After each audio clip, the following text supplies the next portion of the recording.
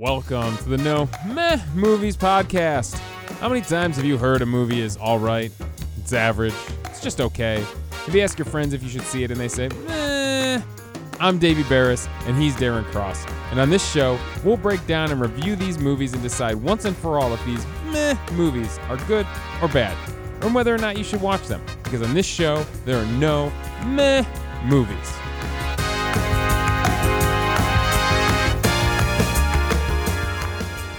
Now, we take the decision out of our hands for what makes a meh movie. It's got to be between 40 and 60 on the tomato meter, or it's got to be between 4 and 6 on IMDb. And the movie we are discussing this week, there wasn't really anything in theaters that we wanted to theme this around or a birthday, so we went with an anniversary. We went with a movie celebrating its 20th anniversary. We were debating between two. One celebrating its 30th, one celebrating its 20th. We'll probably go back and do the one celebrating its 30th at some point. But the movie we're talking about this week is Sandra Bullock, Ben Affleck, Forces of Nature. The rom-com. That's right, we're doing a rom-com this week. We also wanted to make sure that we get a diverse set of movies here on the show, right? So we're doing a rom-com. We're going to have some fun with the genre. Spoiler warning for Forces of Nature. Now, if it's been a while since you've seen it or you haven't seen it yet, here's a quick synopsis of Forces of Nature. Again, it stars Ben Affleck and Sandra Bullock, and Ben Affleck is a groom about to get married in Savannah, Georgia, and he's got to make his way down there from New York City. Sandra Bullock is the passenger next to him on the plane. The plane crashes on takeoff, and basically they have to try renting a car, taking a train, every which way possible to get down to Savannah, Georgia, and everything they try, something goes wrong. And along the way, there's a little bit of spark, a little bit of chemistry between their characters, and he's got to decide, do I go get married like I was planning, or do I stay with this girl that just walked into my life? And that is the story of Forces of Nature. So, Darren, normally we start this podcast with, were you entertained? But I'm going to start with something different this week. Ooh. So, the girl he's supposed to marry, by the way, Ben Affleck's character name is Ben. Mm-hmm. That'll be easy to remember. The girl he's supposed to marry is named Bridget, played by Maura Tierney. Mm-hmm. The girl he meets is Sarah, played by Sandra Bullock. Yep. Are you team Sarah or are you team Bridget? I think I'm team Sarah. That's bad to say, but she was very convincing, and like I think a lot of people are sort of naturally drawn to like charisma. You know what I mean? I think, that's how you get like cults. That's how like David Koresh existed, right? Because people are drawn to charisma. Are you part of the cult of Sandra Bullock? Yeah, the Bullocks. So as much as I like, from a, if you're a standpoint of like what's like right or wrong, but I think, that's what he was trying to figure out. But if you're from a standpoint of like what's right or wrong, that we don't know how long they've been in a relationship together, but we assume it's a while, and they made this decision to get married. It was probably the right choice, because that's, spoiler alert, he ends up going with his fiance. But I was very drawn to Sandra Bullock's character. She was very fun. And I'll go back to I'll talk about this in more depth when we go to successes and failures, but her character ended up being a lot deeper than I expected it to be. So. Ooh, all right. What about you? What team were you on? I was team Bridget the whole time. I was like, you fool, what are you doing? Where's your sense of adventure? So that's the problem. Like, you can have this adventure with another person who's not your spouse. There's nothing wrong with having fun and going on an adventure together. They did make out a couple times. You just don't have to sleep together or make out, There's such a thing as called a platonic friendship. It's true. And they do exist between men and women, surprisingly. So, yeah. So, I'm fine with them. Like, if you build enough of a relationship with Sarah, then you can invite her to the wedding, and she could be a part of your lives, and you guys can meet her kid. I don't know, like, yeah. Okay. So I was team Bridget. Clearly, they had a strong relationship. Nothing about, I don't know, we didn't really learn that much about Bridget, so I got nothing on her character to base it off of, but I was team Bridget. Okay. All right, Darren. Now, clearly, I'm going to say this is a point for did the movie do what it was supposed to do? The fact if we're debating if we're Team Sarah or Team Bridget.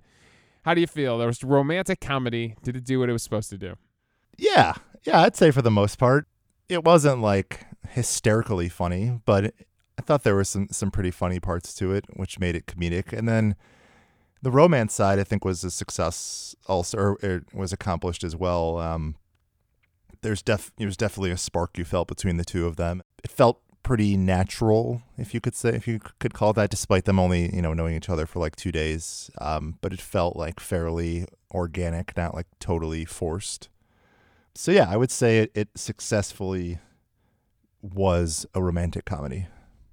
So one of the things that's going to come up a lot with this movie, and anyone who sees it is instantly going to think of Planes, Trains, and Automobiles. Oh yeah. Steve Martin, John Candy, a classic.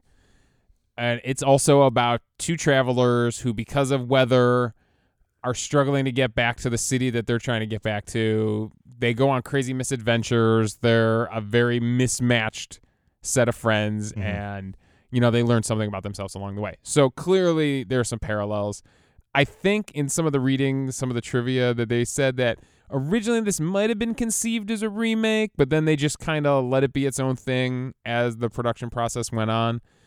So as far as Planes, Trains, and Automobiles go, that I have to get somewhere comedy, and I'm stuck with this person, I think it was a success. Like you said, there was pretty good comedy. It made me laugh a bunch of times throughout the movie. As far as the romantic part went, I wasn't feeling the romantic chemistry between Sandra Bullock and Ben Affleck as much as you were, I guess. Okay. I think in that respect, it didn't do what it was supposed to do. It didn't make me, and maybe that's why I was Team Bridget the whole time, it didn't make me believe that these two were meant for each other and they had just been with the wrong people the entire time, which I think a romantic comedy should be pushing you in that direction. Yeah. So as far as the whole travel goes, the misadventures, the things that happen to them, they get on the wrong train, they're stuck in a rental car with a guy carrying large amounts of marijuana. All those misadventures, those worked for me. I buy into the movie that way. Okay. All right, Darren. Let's talk about these actors, though, because let's be honest, with a movie like this, it's all about your lead actors. Mm-hmm. What did you think? Sandra Bullock as Sarah, Ben Affleck as Ben. What did you think of our two lead actors? I think for the most part, I liked Ben Affleck's character as Ben Holmes. This is like pretty prime Ben Affleck time. So I think you maybe saw like a little bit more of a toned down Ben Affleck than in other movies that he was in. If you want to continue the comparison with Planes, Trains, and Automobiles, like Ben Affleck is sort of like playing the straight man, if you will, in this relationship, where like Steve Martin plays the straight man in their relationship in Planes, Trains, and Automobiles. So I think that's what he was there to do, was to kind of be more of a straight shooter, and then Sandra Bullock comes in and sort of like twists up his life, and he kind of has to deal with it. So I thought that he did a good job portraying that kind of person, because he didn't oversell it. He wasn't like freaking out that there was this kind of unusual person tagging along with him, but he also wasn't totally buying into it either. There was some resistance, especially at first, because he wasn't exactly sure how he was going to get around. He just knew he didn't want to fly.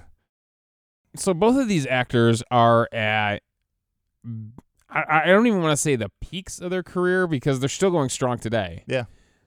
But they were definitely in like a sweet spot in their careers. They had both had a lot of success throughout the 90s. For Ben Affleck, you've got the Kevin Smith movies, Mallrats, Chasing Amy. Then you got Good Will Hunting, Phantoms, Armageddon, Shakespeare in Love, all leading into this. Mm-hmm. For Sandra Bullock, you've got Speed was probably her biggest hit of the 90s. The Net, Speed 2. So both these actors are kind of on a roll coming into this. They're big names at the end of the 90s going into this. Mm-hmm. For Ben Affleck, God, there was just... I mean, he was being asked to be the straight man. There was just too much like mopey, confused, frustrated Ben Affleck face like throughout this movie for me. Like, I don't know what Sarah saw in him, what she was supposed to see or feel in him. I don't think he really brought it, and they kept trying to make him this huge romantic lead. They're still trying to make him this huge romantic lead. I don't particularly think that's where Ben Affleck shines as an actor. Yeah. I think he's much more interesting in being one of the bros or dramatic roles or comedies where he could just be himself and not try to create this chemistry with another actress. I mean, Armageddon with Liv Tyler, Chasing Amy, again, like they're trying so hard to make him a romantic lead. With Sandra Bullock's character, Sarah, every time she was on screen, I was engaged. I was into it. I wanted to see what she was going to do next. Mm-hmm. Do next, say next. She was the spark of this movie as far as I'm concerned. She brought it the hardest, whether she's ballroom dancing with the old men from the bus, whether she's standing on top of a train screaming. I know she's supposed to be the more eccentric, the more outgoing character. I was more interested in what was happening to her and the journey she was on than the journey Ben was on. So as far as our lead actors who brought it, I mean, they're not a competition here, but right. I thought Sandra Bullock gave a better performance here. Between the two, I would definitely agree. I don't know if, and maybe this is like giving too much credit and this is not what they were going for, but I don't know if we're supposed to think that Sandra Bullock that Sarah Lewis was attracted to Ben Holmes because he was much different than the kind of guys that she seemed to go for normally, as far as from what we understood about her history, that he was just sort of like a genuine, like nice guy kind of thing. And we got the impression that she was maybe going more with like kind of the unreliable, exciting type man or something along those lines. Yeah. And so maybe that she was attracted to it being different than what she was used to. And it was sort of the catalyst of it was like him, quote unquote, saving her life, which you could argue he did or did not, but he carried her. she probably would have been fine otherwise. But so I don't know if that's giving them too much credit. That's what they're trying to go for. Because I will agree with your one point of the question of what, it's easy to see what Ben saw in Sarah, but what did Sarah see in Ben that made her want to hang out with him? It's easy to see why he wanted to hang out with her. Exactly. Yeah. All right, let's give a little bit of love to Mara Tierney here because she's kind of carrying the B story we'll call it the B story of this movie. She's Bridget. She's the fiance waiting for him in Savannah, Georgia. Nobody else apparently has trouble getting down to Savannah, Georgia, except for Ben. What did you think of kind of her plot line? There's something there with like an ex-boyfriend that's crazy about her named Steve still, and then her parents dealing with her parents and their separation that she's just finding out about. What did you think of her performance? I thought she did all right. I think you kind of hit on it earlier, actually, is that she wasn't really asked to do a lot. She wasn't in the movie a ton. Maybe you could argue that she had a little success at the end when they're like kind of meeting up again and it's seemingly agreeing that they do want to get married. But yeah, I mean, I think she was passable. I think you probably could have plugged in just about any other actress though and accomplished the same thing. That's fair. I probably enjoyed her more 2 years ago in Liar Liar. Yeah. The ex-wife of Jim Carrey's character, or the separated wife of Jim Carrey's character. Yeah, I thought she was good in the little part that she had. The scene in the beginning where they're in the bedroom together, where she's trying to give him the confidence to go down and get married. Yeah. Dealing with her parents. Yeah, there were some weird things going on with that Savannah storyline. I guess we'll probably cover it more in successes and failures. Yeah. For the rest of our wedding guests, let's just talk about the rest of the wedding party. We got Steve Zahn as Alan, the best man. We've got Meredith Scott Lynn as Debbie, the maid of honor. We've got Blythe Danner and Ronnie Cox as Bridget's parents. And we've got Michael Fairman and Janet Carroll as Ben's parents. Who from our wedding party do you think had the standout performance? It's tough because I don't think any of them were like that great. I think if I had to give it to one of them, maybe to Meredith Scott Lynn as Debbie. She kind of reacted the way I think someone would react in a situation like that. Like it wasn't out of control and it wasn't too tame. It was like very much like a legitimate reaction that someone would have if they're like saw who their best friend was supposed to marry in a situation and she didn't like freak out because she's kind of, you could tell that like her and Ben maybe had a relationship as far as like from a friendship standpoint. So she was not totally against him. But if I had to pick one of the four of them, Steve Zahn was okay. He didn't, even from the very first scene at the bachelor party, he didn't seem like he fit that well. I don't know. Maybe it was his like weird mullet that he had that threw me off. But it just didn't seem like he fit Steve Zahn, and I don't know. That doesn't seem like he fit in the same movie. You find him more in like the really goofy comedies. I will say, if you want a good example of playing that like best man, best friend role in a romantic comedy, I got to give it up to Jeremy Piven in Serendipity. It's one of my favorite rom-coms, and he brings it in that like, okay, I'm gonna support you because I'm the best man, and I'm gonna pick up all the slack that you're leaving behind, kind of role. Mm-hmm, so if you want to see a good example of that, I recommend Serendipity.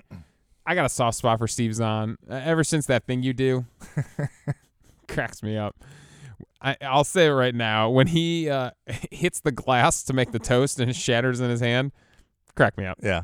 That got me. I thought his parents were pretty good. Ben's parents, yeah. Michael Fairman, who played his dad, and Janet Carroll played his mom. Mm-hmm. I think they did a good job of being the understanding parents, but also pushing him in the right direction. Yeah. Kind of working that line where, they weren't telling him what to do. They're saying, it's your life, but hey, idiot, get down here and marry this girl. All right, what about the rest of the people they meet along the way? We've got a whole bunch of people that basically tell Ben that marriage is a bad idea. Yeah. Like that's basically their role. Yeah. We've got some of the noted actors. Richard Schiff plays Joe, led the bus tour group. Jack Keller played Vic, the guy who they share a rental car with and had all the marijuana with him. And a couple of other people that have very small parts. Yeah. There was the old couple on the train. There was the guys in the strip club. Right. So who was your favorite of all the characters that they bump into along the way? Who do you think stood out to you? I think actually Jack Keller as Vic was my favorite one from the very beginning. He just seemed like a very like laid back, kind of nonchalant kind of guy. He's like, oh yeah, sure, I'll drive you to Georgia. Why not? So it was like, had a little bit of like creepiness maybe because you're like, oh, that's kind of weird that you would just do that. But I thought he was pretty funny, and the whole like marijuana thing. I thought he played the role quite smoothly. I thought it was very believable. Yeah, he does have a good rant. I mean, a lot of people get off a good rant about marriage in this movie. His was pretty good. His is good. I think my favorite, and I don't know their names, so I don't know who the actor and actress were, but the old couple that he meets on the train that are having the affair. Yeah. They were my favorite, hands down. I felt like a twist was coming because everybody up until this point was just dumping all over marriage. Right. And when they're like, no, we're having an affair, and they like go into detail, and he's like, oh, God, not another one. That was my favorite of all the, all the characters that they meet along the way. Yeah. All right, Darren. It's time to move into successes and failures. Where did the movie succeed, and where did it fail for you? So the first success, I already know you disagree with, but I have it on my successes, is the development of their relationship. Fail. Between Ben and Sarah. I thought it was pretty good. I also liked that you find a lot in these rom-coms that as soon as like if a kiss happens, as soon as a kiss happens, it's like automatic sex. Full on blowing, we're doing it, it's over. So I liked that they didn't go that route because I feel like that's more realistic, right? If you're in a relationship, which technically both of them are in this movie, even though she's planning on getting divorced, right? But at the moment, they're both in relationships. I don't think it's. I've never had an affair. I don't plan to, but I feel like. That's probably more likely how it happens because both parties are probably not like, oh, well, this is what I've been planning for years. Let's do it. I think it happens in increments rather than just all out from the very beginning. So that's an example of why I thought their relationship was developed well. And also just whether we can make the argument whether Sarah, what attracted her or him to her, I don't know, but I think sort of just their time together and kind of learning a little bit more about each other's lives as their journey went on, I thought was a success. So I will give you that their relationship building was a success. The romantic aspects of that relationship building is probably where I tail a little bit off from that and towards failure. Mm-hmm. I do believe that like what these two people go on in a journey and the way they kind of build that friendship, with her getting him to come up onto the train, on top of a train with her, and then the scene in Kmart where they're like playing around and having fun in the store, and then all the way to the extreme, which is the strip dance scene. I want to call it the strip club scene because it was just a gay bar. Right. They turned it into a strip club. Yeah. Where now these two have an experience that's kind of bonded them for life. Like neither of them are ever going to forget that time that they made $150 stripping at a gay bar. Yeah. So that was all a success for me. The way that built, I believed that these two would become friends. I just didn't believe that they'd become romantically involved. Okay. My next success that I had was just kind of the depth of Sandra Bullock's character, the depth of Sarah. So I think they did more than they had to, or what you normally see in like a rom-com, because like, I mean, you could have just left it at, so it kind of trails off. First you find out, I think you find out first she's married. I feel like that's the first reveal. I think so, yeah. So, okay, she's married. And then you find out that she's getting divorced, and you actually learn that she feels guilty about what she's doing. So you learn that she's going down to Savannah to sell this shop that her and her husband owned. But you get the sense that she's not doing it and is like enraged and is like, screw this guy. She actually feels bad about doing it, but she thinks it's the right thing to do. And then you learn she has a kid. And so like her life gets very complicated. And I think that there was more depth to it than you see in some other rom-coms where, they could have just left it at like, oh, she's like this eccentric kind of crazy girl that bounces around and doesn't really know what she's going to do with her life, but is charismatic, so people are easily attracted to her. And I thought they gave her like a lot more depth, and I thought that was a success. So I'm going to give a little bit of that. I'm going to share a little of that success with the writer, Mark Lawrence. Yeah. So he has a lot of experience writing rom-coms. Mm-hmm. And he has actually written a lot for Sandra Bullock. He also wrote Miss Congeniality. He also wrote Miss Congeniality 2. He also wrote, I believe, 2 Weeks' Notice is also Sandra Bullock. It's interesting because then he picks up Hugh Grant, and then he starts writing a lot for Hugh Grant.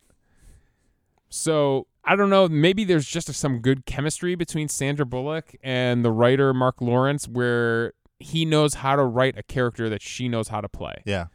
And, I don't know if there's any collaboration between the two of them. I mean, clearly she's been in a bunch of his movies. So I don't know what the relationship is, but yeah, that pairing seems to be a success. Yeah. Yeah, and it's an interesting choice too, because I think most people agree for the most part, if you're like in Ben Holmes' situation, like having a kid does not necessarily make a woman more attractive, right? I think most people, especially if you're like a younger guy, like bachelor life kind of thing, if you're not, at our age, that's less the case. But like when you're like 23, 25, whatever you are, like someone like, unless you already have a kid and that's your life, but for the most part, a woman with a kid, you're kind of like, I don't know. I gotta go. Yeah, right. So again, I thought that was an interesting sort of addition to have, which made her character more robust. One of my successes, and I'm gonna kind of add on to that, it was the comedy. You mentioned it before. Some of these jokes really made me laugh. When she sees him writing out his vows, and she's like reading over his shoulder, she's like, "Oh, do you work for Hallmark?" I'm like, that's a funny dig. Yeah. And then later when she's talking about how the bagel shop, why they opened the bagel shop in the South, and her husband thought that the South couldn't make a good bagel, and he just says nonchalantly, "That's why they lost the Civil War." It's funny. Yeah. When the other one that really got me was when she's standing on top of the train. I think she's screaming out like, "Can anyone hear me?" And he leans out the door of the train and he's like, "We're not here. Please leave a message." Yeah. Like, I feel like that's the kind of joke I would make. Yeah. Yeah. So the humor, I would say the humor is a success. Again, to the writer, to our lead actors. Yeah, this movie made me laugh a bunch of times. I really started laughing when they go to the MoneyGram place to get the money that's being wired or whatever from his father to him so they can afford to keep traveling. And they get there and it's just on fire, like it's just burning down. I thought it was very funny because they start like almost like a manic kind of laughter, like things have gone so poorly that they're just laughing their heads off at how terrible everything is. I know I'm piling on right now, but her laughter was so much more believable than his laughter. Yeah, it Sorry, was. I'm just piling on. No, it's fine. It's fine. But it was like one of those things where like if somebody does something long enough, sometimes it starts to become funny. And that's what happened to me. Like they were laughing enough that it made me start laughing. All right, right on. What else you got in successes and failures? Failures. I'll move back over to failures. The weird kind of like, I know they were trying to execute this. The name of the movie is Forces of Nature. The weird kind of like quasi psychedelic some cutscenes that they had where like it was kind of like you were kind of like trippy. It was sort of like some trance music playing or some like club music. Right, and it was like a trippy thing where it was like weather and there were weird colors. Like I don't know. I see what they were kind of trying to go for, but it really didn't. It just added like oddness to the movie. You're kind of just like, what? I don't know. Why are you doing this? Like, well, so, I mean, I think this kind of goes to the stylization of the entire movie. And I honestly don't know if I put this in the success or the failure. But if you were to just show me those, like, cut scenes and transition scenes, don't show me Ben Affleck or Sandra Bullock or anything about the story, I'd be like, this is a 90s movie. This is absolutely a 90s movie. I mean, it's very grainy. And it's almost got, like, a washed-out feel to it. But then everything is color graded. Yeah. So when they're in New York, everything is extremely blue. Yeah. When they're on the plane, everything is extremely red. When they're in Savannah, everything is extremely yellow. And the other one I noticed was when they were on the train, everything seemed extremely green. Yeah. And, I mean, this is a clear choice by the director and the editors to do this kind of color grading and give it this stylization and then to do the transitions you're talking about. So the director is Bronwyn Hughes, and she has directed a few feature movies, but she seems to be more of a TV director. She's directed a lot of TV shows, and you've seen most of them. Was it just a symptom of the 90s? Yeah, I mean, it could have been. I didn't know if they were trying to, like, communicate, like, the forces of nature are, like, mysterious, and they kind of work in a way you don't understand, or, like, something. Because it was kind of like a little bit whirlwindy, a little bit, like things were turning weird. I don't know. I didn't really get it. How about a fail for they're still trying to have this wedding when a hurricane is bearing down on them? Yeah. How about a fail there? Yeah. Just reschedule, guys. It's going to be fine. Do it inside. Yeah. Another failure I had was, and maybe it's very accurate because I don't spend a lot of time in Georgia, the accents seem brutal. Yeah. Maybe that's a really good Georgian accent and I'm just totally oblivious to reality, but they seemed a little intense, like a little very thick Georgian accent. I don't know. And then my last one was I didn't see the need for like Bridget having a moment of kind of cheating on Ben with Steve.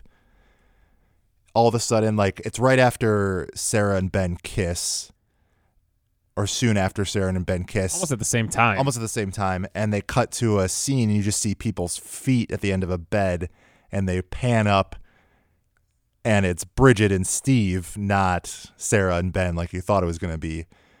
But it seemed out of character for Bridget from the very little we learned about her. It seemed odd because it's not like her and Steve had like a spark of something that happened the way that Ben and Sarah did. And so all of a sudden, Bridget's just kind of like, yeah, I don't know. He's just late. Steve, you want to make out? They made it obvious that she was very drunk on champagne. Yeah, I guess maybe that. But Also, why didn't she have any girlfriends, any bridesmaids? Like, she had no one. I think that's why she ended up in that situation, because she was so isolated. Yeah, maybe. Without Ben there. The whole Savannah storyline is probably a fail. Yeah, maybe it's just the whole thing. Yeah. It just wasn't well thought out. They're like, we need the fiance to be doing something when all of this is happening. What can she do? Yeah. And they were also trying to make her feel a little guilt, give her some guilt going into it so that it evens out his guilt. Sure. They could have done more with it. Yeah, yeah. What about you? Another fail for me. It wasn't that turbulent of a plane crash. I'm sorry. They never even left the ground. Yeah. What did he need an oxygen mask for? They weren't losing oxygen. They're on the ground still. Yeah. I don't know the ins and outs of the emergency things that happen. Those people were acting like they were in the movie Airplane. It did get a little intense, I will agree, for a hot second. I'm pretty sure there was a woman climbing over seats trying to get, maybe it was a stewardess, I don't know, but climbing over people trying to get to somewhere. There was also a guy shoveling down like chocolates sitting behind him. Forget this diet. I'm about to die. Yeah, what? So that was a fail for me. Another fail for me is Steve singing Phil Collins Against All Odds to try to woo Bridget. And there was no context behind it. He's like, don't you remember that song? And it wasn't clear if he was asking, like, do you remember it as in this is a song that exists? Or do you remember it that used to be our song? Like, that was never made clear. Yeah, and I'm going to say to David Strickland, who plays Steve, like, that's a hard song to karaoke. Like, I've thought about it, and Phil Collins sings higher than you think he sings. Yeah. Do you think I could do better than him? He did a pretty good job, actually. Completely a cappella, no backup music. I thought it was pretty rough. It was pitchy, dog. It's pitchy. We can just mark that into the weird Georgia story. It's just part of the weird Georgia story. My last fail, the pool scene. Now, I will agree with you that Debbie's reaction was right for the situation. Mm-hmm. That scene doesn't need to happen because everything that has happened up until that point, I don't think they've kissed yet. They kiss right after that because they have the big fight in the motel room. Yeah, you're right. Yeah. Literally everything up until that point is so explainable. Yes, they had to lie to get on the bus, which I don't think they had to lie to get on the bus. I think if they would have explained to those old people that he's trying to make it to his wedding in Savannah, Georgia, they would have been like, come on, Ben. Yeah. We'll get you there. Like, they would have all rallied around that kind of story. When they meet up with Alan and Debbie, who are also, like, had to rent a car and drive down, all he has to do is explain the situation, be like, oh, yeah, she was on the plane. She's also trying to get to Georgia. We've been traveling together. There. That's it. Yeah. There's nothing else that has to be explained. Yeah. Wouldn't be funny enough, I guess. I know. I wouldn't be dramatic enough. Right, But that's forced drama. That's true. Like, yeah, they're a better way. If they kissed before that, now you have drama. Right. Also, Alan and Debbie's car was a 2-seater. It was a 2-seater convertible. Where was he going to sit? I think this is a nitpick. I think you're getting ahead of yourself. All right. It is a nitpick. There'll be more. Let's move on to, that's enough about what we thought. Let's hear what the critics said. And we're going to go to Rotten Tomatoes. We're going to pull up our top critics. And what do you want to start with this week? Fresh or rotten? Let's start with rotten. Boy, this is, wow. Richard Corliss from Time Magazine. He says, DreamWorks' first reprehensible fiasco. That's the whole thing? I mean, yeah. He pretty blatantly says that, I mean, this movie's a disaster with no redeeming qualities. Yeah. I think that might be a little harsh. Little harsh. It might be a little extreme. We're not talking about The Room here. All right, let's find a critic who's got a little bit more in-depth to say about this. Again, these reviews seem to be really harsh. Peter Travers from the Rolling Stone, who we've seen many times come up on this, says the cinematic equivalent of Styrofoam, a weightless romantic comedy of synthetic feelings. We kind of already hit on it with, I thought there was a decent amount of feeling, and I really had sympathy for Sandra Bullock's character, of like what she was going through. So at the very least, even if you didn't believe the romance between Ben and Sarah, I thought Sarah's story was fairly compelling. All right, here's a little bit more of a fair review. Dustin Putman from thefilmfile.com said, while far from a complete misfire, Forces of Nature remains simply too by the numbers to be particularly gratifying or worthwhile. So do you feel like this was a by the numbers romantic comedy? I feel like they did some stuff that was maybe less predictable. Like, I feel like a lot of romantic comedies don't end up with the relationship that exists in the beginning of the movie, this being the same relationship in the end of the movie. I feel like whether the people that were originally together in the beginning are together in the end or not, there's usually like a significant change. But in this, that wasn't the case. So, I mean, maybe it's less dramatic, but it's definitely not as prescripted as other rom-coms. So I think you could make the argument that it was actually fairly unique in that sense. Yeah, it kept me on my toes. And maybe it's because they bring in some of those planes, trains, and automobiles elements into it and kind of take that story and slam it into the rom-com genre. Even though it was heavily advertised in the trailers, the strip club scene, right, the Kmart scene. right. I thought there were some unexpected twists and turns along the way. Like, I knew roadblocks would kept getting thrown up in front of them, but the way they did were a little bit unexpected for me. Mm-hmm. All right, so transition us into fresh reviews. These are two reviews right next to each other on Rotten Tomatoes. One's fresh, one's rotten. The fresh one is from Joe Layden from Variety. He says, an extremely enjoyable neo-screwball comedy about attractive opposites on the road. From Time Out magazine, it doesn't say who this is from. This is the rotten review. A bumbling and typically charmless latter-day studio screwball comedy. They both called it a screwball comedy. Would you consider this a screwball comedy? No. When I think screwball comedy, I think like pretty like slapstick out there kind of stuff. I don't really think of this. Like I think Planes, Trains, and Automobiles might be closer to a quote unquote screwball comedy than this is. Yeah, I mean, I'm not hiring Ben Affleck and Sandra Bullock probably for a screwball comedy. No, they're not like your standard. Like that, they didn't come from stand up, right? They weren't like, oh, I'm a stand up comedian. Now I'm going to do movies. I mean, although Ben Affleck has been in a lot of Kevin Smith movies, which tend to be a little bit screwball-y, but he's never the screwball character. Right, that's exactly right. He's always playing a straighter character that the screwballiness is bouncing off of. Exactly. Yeah, that's a term. Yeah, in Mallrats, he plays the asshole guy that works at the mall. Yeah. But it works for him. It works within the movie. Yeah. The other fresh review, I think Garth Franklin here from Dark Horizons pretty much sums up everything there's left to say on Rotten Tomatoes. He says, all in all, it really depends on if you're a fan of the two leads. I am, so I liked it. I mean, that seems to be the theme that runs through all these reviews. There doesn't seem to be a lot of difference this week.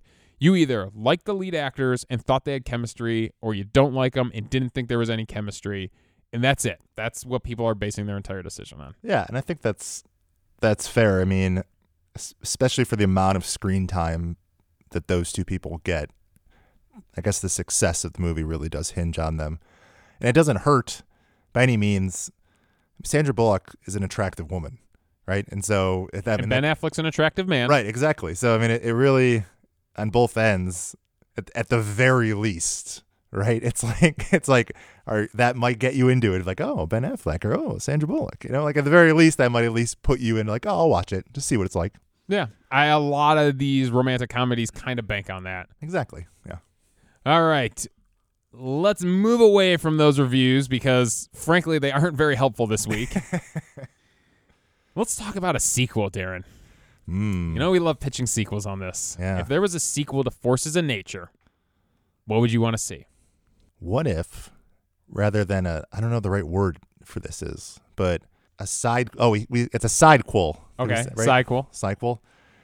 What all the fun things that Alan and Debbie had along the way, right? They had to drive too. I mean, this looked like they were in like a really nice car, and they probably had reliable transportation the whole way through. But they might have run into some fun stuff. Okay, that would be interesting. There were a lot of other things going on in this world around them. How do you know they don't have a romantic relationship we didn't even know about? Ooh, Which I think they kind of hinted at, maybe, but I have no clue. Yeah, I I'm couldn't not tell sure. if they just were the maid of honor and the best man and were traveling together or what. right. I'm gonna pitch to you a remake as a horror movie. So Ben Affleck spends a lot of time, especially in the middle of the movie, kind of staring at Sarah. Let's be honest. Doing that like Ben Affleck, like sad puppy dog eyes, mopey, trying to be sexual, staring. She's so enchanting. That's the thing. Okay, so I'm going to pitch a horror movie where for the first half of the movie, you're going at this pace, right? I don't know if he's going to get married or not, but they both are stuck. They're both traveling together. They're like learning a little bit about each other. There's some sparks there. And then halfway through the movie, and he starts to get a little bit creepier and a little bit more creepy, a little starey and a little bit. And she realizes, maybe it's in like a notebook or a journal, that he's actually been stalking her for months. And all these coincidences that they think they're having, that she thinks they're having, and all these chemistry moments are things that he's planned out and plotted out to happen so that she would fall for him. And it turns into a horror movie now because now she's got to get away from him. Yeah. Yeah. I saw one shot of him just staring at her. I don't know if it was the bath scene or what. Maybe in the one that caught me was the one when they're in the laundromat and she's asleep and he's staring at her. Oh yeah. That's the one that I thought it was a little creepy. Yeah, you put some horror music behind that, you got a whole another movie there. And it's all stemmed on the fact he's mad because he owns a rival bagel shop. Well, now you're talking a whole nother movie. The two of them running a bagel shop in Savannah, Georgia together. Maybe that's a TV show. I feel like that you could get 10 episodes on Netflix for that. All right, Darren, that takes us into quick picks. It's time for our nitpicks of the movie, to pick out the things we liked, our final thoughts that don't really fit any of our other categories. What do you got for quick picks this week? Why is that hospital so dark? No one is getting treated properly in that hospital. I know it goes back to what we talked about with the way they shot the movie. And this is true across a lot of movies. I'm sure you noticed is hospitals and movies a lot of the time are very dark. It's like no surgery can happen with this little light successfully. Most of them are like white walls and bright lighting, and it's hard to sleep because it's so bright. Right. All right, you go. Good. Well, if we're going to talk about that, then we got to rewind. We have to talk about the bachelor party. Now, strippers at a bachelor party, where do you stand on this? Like, to have them or not? Yeah. I'm okay with it. You're not, it's not like you're hiring a prostitute, right? I mean, it's strictly there for entertainment. So I'm okay with it. I think it's reasonable. I feel like it's become an issue. I don't know if it's today's society, but I feel like the bachelor parties I go on, it's always like, are we going to do it? Are we not? Where do we all stand on this? I think we're a little bit divided as the male sex on whether or not we want to see strippers at a bachelor party. But I will tell you that at every bachelor party, there's the pushy friend. And Steve Zahn's that pushy friend where it's like, you have to have a stripper. You are the bachelor. We have to get you a stripper. And you're like, no. I don't want to. No, we are going to a strip club. Come on, guys. Everybody, we're going to a strip club. And you're like, no, none of us want to do it. Like, most of them are married. Bad. Yeah. There is always that guy at every bachelor party. I will say, though, she was a good stripper. That was a good performance. It was more of a burlesque show. Yeah, it was really a show. Like, it wasn't just like, I'm dressed up as a naughty cop and I'm going to arrest you. Like, it was. I think she was a bullfighter? Yeah, it was pretty solid. I mean, Grandpa clearly liked it. Right. Grandpa loved it. My nitpick of this whole thing is there were like 75 guys at that bachelor party. That was a huge That was my bachelor nitpick, party. too. I I don't think I even know that many people. Were they let just alone- handing out invites on the streets in New York? Like, bachelor party, come to a bachelor party. That's very possible. Steve Zahn and Ben Affleck are going to be there. Come to a bachelor party. Yeah. All right, what else? In real life, that is probably how they got people there. Yeah. Oh, and this jumps to the end of the movie. So there's a hurricane developing. It's like blowing down furniture and everything they've constructed for this wedding. And after Bridget and Ben talk, Ben runs back, partially, I guess, he's trying to see if Sarah's still hanging out. Yeah, he's the nice guy. Right. But his little notebook is sitting comfortably on the bench, hasn't been blown away. Doesn't matter that whole tables are being blown up through the air. This little notebook's like, I'm fine. I'm a 6-ounce notebook. I got this hurricane. Don't worry. Yeah, I got no defense of that. All right. That's a good quick pick. Thanks. There was some deep stuff at the beginning of this movie. It's another question that comes to mind. So she asks him, do you have to be brilliant, witty, clever, or polite in your vows, or just honest? Or in a best... So I'm going to ask you, whether you're writing your own vows or writing your best man speech, do you think you have to be brilliant, witty, clever, polite, or just honest? I think the difference is between those two is very... There's a big difference between those two, is that maybe the vows just to be honest, but I feel like the speech... people are like looking to have it to be funny or entertaining. So I think if you're the best man or the maid of honor, that Yeah. speech, or the father of the bride, father of the groom. right. People, I mean, I think maybe end with something maybe sentimental / honest, if you will. But I think for the most part, people are looking for entertainment of some sort. I will tell you that I've had the opportunity to be a best man twice. Uh-huh. Been a groom once. And it was much harder to write my best man speeches than it was to write my vows. Right, you feel a lot more pressure, I feel like. A lot more pressure. Yeah. You're kind of like, I mean, don't get me wrong, like your vows, it's nice to write something nice. But I mean, you're probably communicating things that whoever you're marrying already knows. You're just telling them again in a different way. And I think her advice is good. Just be honest. Right. Do you have any more? No, that's pretty much it. I know you have more. You always have more. Of course I have more. Is jacket copywriter a real job? Ooh, good question. I feel like yes. Did you look it up? So I looked it up, of course.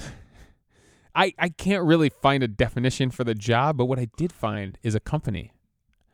I'm going to give them some free advertising here to our millions upon millions of listeners. InSource.com is a company that does book jacket copywriting. And they say on their website, so much hinges on the turn of a phrase. Jacket copy is the point of sale tool for selling more books. Make every word count. Our marketing copywriters are experienced and adept at capturing the essence of a novel or nonfiction work in just a few short paragraphs. Better still, we write copy that helps move more units, all while helping publishers cut their costs and reduce internal operational burdens. Wow. So there you go. This is a real job, and InSourced is a real company that does it. So there you go, InSourced. Does Ben Affleck work for them? Use the code NOMETHMOVIES on their website. Maybe to one get 20% off your next copy jacket needed. Jacket copy.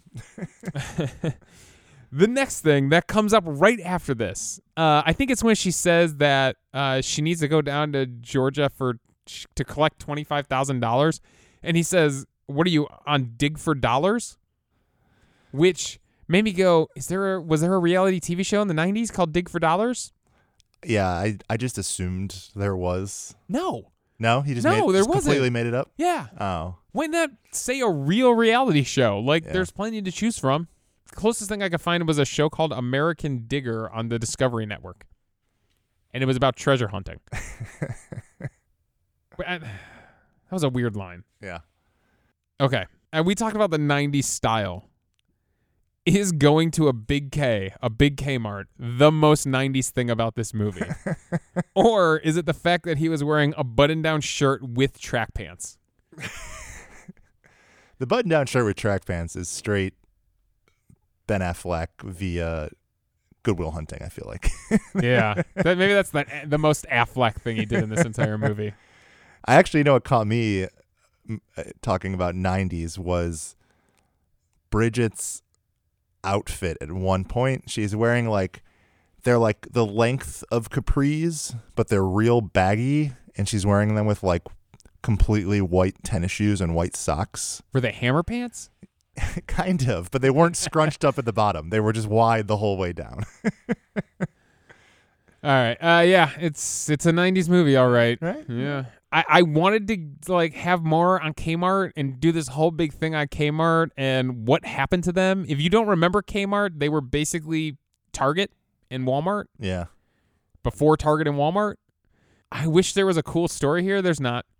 They just fizzle out as a company and file for bankruptcy twice, and there's 400 stores left or something. Yeah. You can still find them. You can Yeah. still find them around. I kind of mentioned this when I was talking, when we were talking earlier, successes and failures. Why does Ben think that Sarah is attracted to him or trying to seduce him? Especially it comes to a head in the bathtub scene. She's like, I'm going to take a bath. The door won't close. I thought there was going to be something there where the door's cracked open and then he sees her. Yeah. Instead, he's watching her through the glass. She literally does nothing to lead him on. She's enjoying the bath. She's not even paying attention to him. Yeah. She starts singing a song that's not sexy. No. Not a sexy song, but he's acting like it's literally the hottest thing he's ever experienced. Yeah, I think it's just more in his head that whether he thinks she's trying to do it or not, it's affecting him. So he's having problems with it. Yeah. I mean, I guess technically he's kind of the lead character, and we're watching his journey, his decision. He has to make the decision at the end of the movie. Yeah. So you're right. It is kind of from his perspective, in his head. But, I mean, she's literally doing nothing to lead him on. Yeah. It is all in his head. Yeah, it would have been nice if maybe if she was sang a song that was more attractive, or if there was something that happened with the door thing or something like that where she kind of realized that he could see her, sort of thing. I don't know. Seductive, Phil Collins Against All Odds. Yeah, that's what she should have sang for sure. All right, and my last nitpick. The end, when the end of the movie, when they're down by the bagel shop and her ex-husband's there and the whole drama, and then she's crying and he's consoling her and they're kind of squatted by the car. Mm-hmm. There's a cut. Mm-hmm. There's another cut. Mm-hmm. There's a dissolve to a different camera angle, and then there's more cuts. One dissolve. Just one. My guess is what happened is some editor put dissolves on all of those camera angles, all those different angles, all those different edits. And then the director went through and was like, no, I don't want dissolves there. Take the dissolves out. And they clicked all, they deleted all the dissolves and they forgot one. That's my only explanation. Because there's no reason you would have cut, dissolve, cut. That makes no sense as an editor. Ladies and gentlemen, a true media professional talking to you about this right now. Thank you. All right, Darren. I would love to hit you with some trivia, but I don't think there's any good trivia from this movie. Nothing was filmed in the actual location that you think it is. About a year after the movie was released, Sandra Bullock actually did survive a plane crash where a corporate jet skidded off the runway. Oh. Yeah. Life imitating art. Mm-hmm. Yeah. That's all I got. All right. No good trivia from this one. Okay. But what's important is it's time for us to make a decision and decide once and for all, is Forces of Nature a good movie or a bad movie? I decided that Forces of Nature is a good movie. I am a bit of a sucker for that. I have often referred to not often, but I have referred to myself as a hopeless romantic. So I kind of am a sucker for believing in that sort of magic of running into someone or something like that, and then there's just like instant connection. And I'm not saying if that happens to you, I recommend like, oh, well, just abandon the rest of your life, everything that you've done so far, and just be with this person. But there is something about that I usually find interesting, or it's something that I like seeing or enjoy the thought of or the idea of. That combined with, I thought Sandra Bullock did a very good job, and I thought the writing about her character was good. And then in general, with it being like fairly funny, I thought those three things combined was enough for me to make it a good movie that was worth watching. Are there better rom-coms out there? Absolutely, and that's the point of the show. But I think it was, for its time, I think it was a good enough movie that I wasn't sad that I paid $3.99 for it on Amazon to watch it. I'm going to agree that I think this is a good movie. Okay. There are plenty of things in this movie that were pushing me towards bad. Mm. And, I always have nitpicks and quick picks for movies. Yeah. That happens with everything. The style, that 90 stylization and the graininess and the color grading, like that as a person who makes videos was already pushing me towards bad. Ultimately, where I landed on this, though, what pushed me to good was Sandra Bullock and Ben Affleck. I think there's enough, they deliver enough of a performance that I'm going to agree this is a good movie. I laughed, I was entertained, I was invested in who he was going to pick, where the movie was going to end up, Team Bridget. And Team Sarah.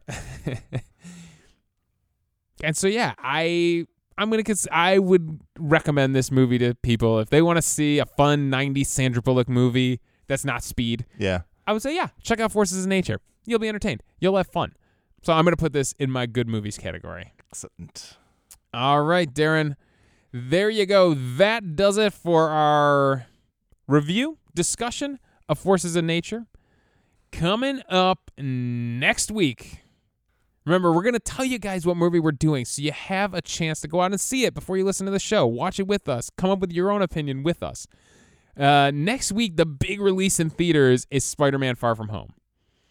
Now, we could have done a European movie. We could have done a student trip movie. Or we could do a spider movie. And I could not find a more meh spider movie out there than Eight-Legged Freaks. I saw the trailer, and I have surprisingly high hopes for what we're going to experience with this one. Either way, it will probably be a very entertaining conversation. Yep. So that's the movie for next week. Come back, check us out, listen to us again. Thanks for listening, everybody. Please subscribe, rate, and review the show on whatever podcasting app you are listening on. That really helps us to get some ratings out there. Let other people know about the show and the fun conversations that we have about movies.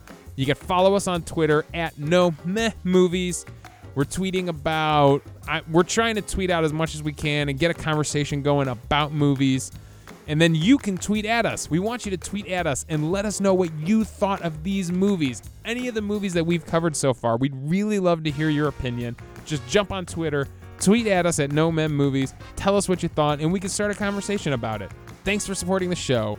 And the next time your friends ask about a movie, take a stance and tell them if the movie is good or bad. Because on this show, there are no meh movies.